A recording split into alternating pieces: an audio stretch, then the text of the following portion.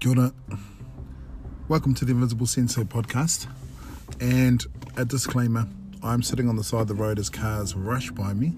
Hopefully I'll choose some music which is sufficiently peaceful to downplay a lot of the cars going past. So apologies in advance. Also, just a couple of quick shout outs. One to my good friend Oben, who's a regular listener and a good friend up there in California, a wonderful practitioner who inspired the topic of today's podcast. And also to my good friend Rudolph Valentino up there in beautiful Cairns.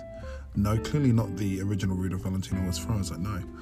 For your message of support and your feedback, it was really appreciated, my friend, and looking forward to catching up and training soon. As I said, this morning's podcast comes to you courtesy of the inspiration of my friend Oben, and it is called Comparison is the Thief of Joy. And that's a direct quote from her. Thank you so much for that. I had to really think about that. I had to really think about the topic, and this is how it transpired. I am a huge fan of all things karate in particular.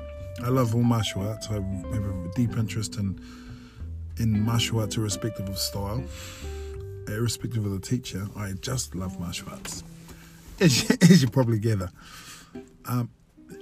As part of that, I also have a deep affection for many of the incredible men and women who you find on YouTube a great deal. Incredible senior sensei who teach through example, through physical example, through the educational way in which they choose to articulate themselves, and those rare individuals who can demonstrate everything that they're talking about. Awe-inspiring. One in particular who has been someone I've been watching for the last few years is a sensei called Rick Houghton. Rick Houghton sensei is someone I've never actually met or trained with, but I love the content that he puts out. I love the way in which he articulates it, and his technique is, if you've seen him, if you haven't seen him, get thee to a YouTube platform and watch him. Just punch in Rick Houghton. Technique is incredible. His explanations are next level.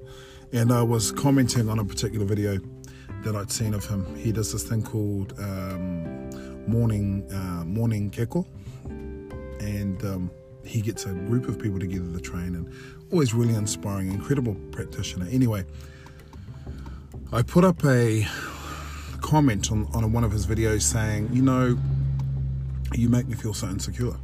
You make me feel, well, I don't know if he makes me feel, I feel fat and inflexible and lazy and wonder what the heck am I doing karate when there's people walking around with that level of genius. Now, I got a nice response actually from Houghton Sensei, just saying, own what you do and enjoy what you do. We all have a place. And then my friend Oben came back and said, let your light shine. And I'm paraphrasing. You have your own light. Comparison is the thief of joy. And I thought, my God, that is so true.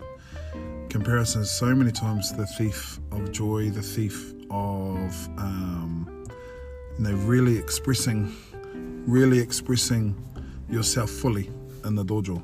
How many times have you gone and trained in a session, perhaps in your own dojo?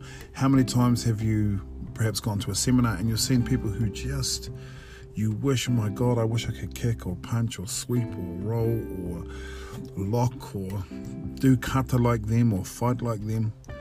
And what tends to happen is when I compare myself to other people, I tend to sit very poorly in the comparison stakes. In the sense of my own training, how I see myself, how I view my karate, how I view my jiu-jitsu, my kubudo, or any of that stuff. There are so many wonderful people out there that are trying to show us and trying to share with us the way that we're doing things. And in a weird kind of way, we do them a disservice when we compare ourselves to them. And with the example of Rick Houghton Sensei, I've watched a number of his videos, and his message seems to be finding your way and doing that thing that you do. What is your way? What is the thing that you bring to karate or jiu-jitsu or aikido or taekwondo, or whatever art you train in, what is the thing which is most specific to you? For me, I'm especially in awe of people who are really good kickers. As a younger, trimmer man with knees that didn't have bad meniscus and bad backs, and all those 101 different injuries that tend to build up over the years, I'm in awe of people that are good kickers. I love kicking. When you see karate, someone who can really kick well and effectively, it's always an amazing thing. So where my Jordan Mo Shigiri, my high roundhouse to the head, at one point could tap a feather off someone's nose, now I'm a kingiri, kick him in the balls as hard as I can and run as fast as I can kind of a guy. But at the same time, I think that my karate has become better, my understanding has become better, and hopefully my understanding of myself. It really resonated with me when Oben said, comparison is the thief of joy. And I think that's what we should go for. It's impossible to always be happy, and certainly within martial arts, whenever we practice anything, kata or a particular technique, solo or with a partner, there's always stuff to be worked upon. But I think when we take time to be inspired by others rather than get into the comparison game, I think that's the road to joy. I think that's the road to development and fun and discovering more and more about this wonderful path that we've chosen to walk. Don't forget, as Scott Langley said, and I'm quoting Scott Langley Sensei from the HDKI over there in Ireland, of whom I'm a huge fan of also, that don't forget the artist and martial artist. We're creators, and as I've said in the past, we may be painters and we may be artists, and the canvas is our mind, our body, and our souls.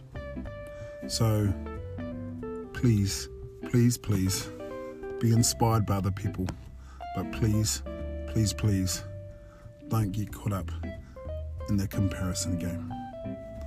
Enjoy your training.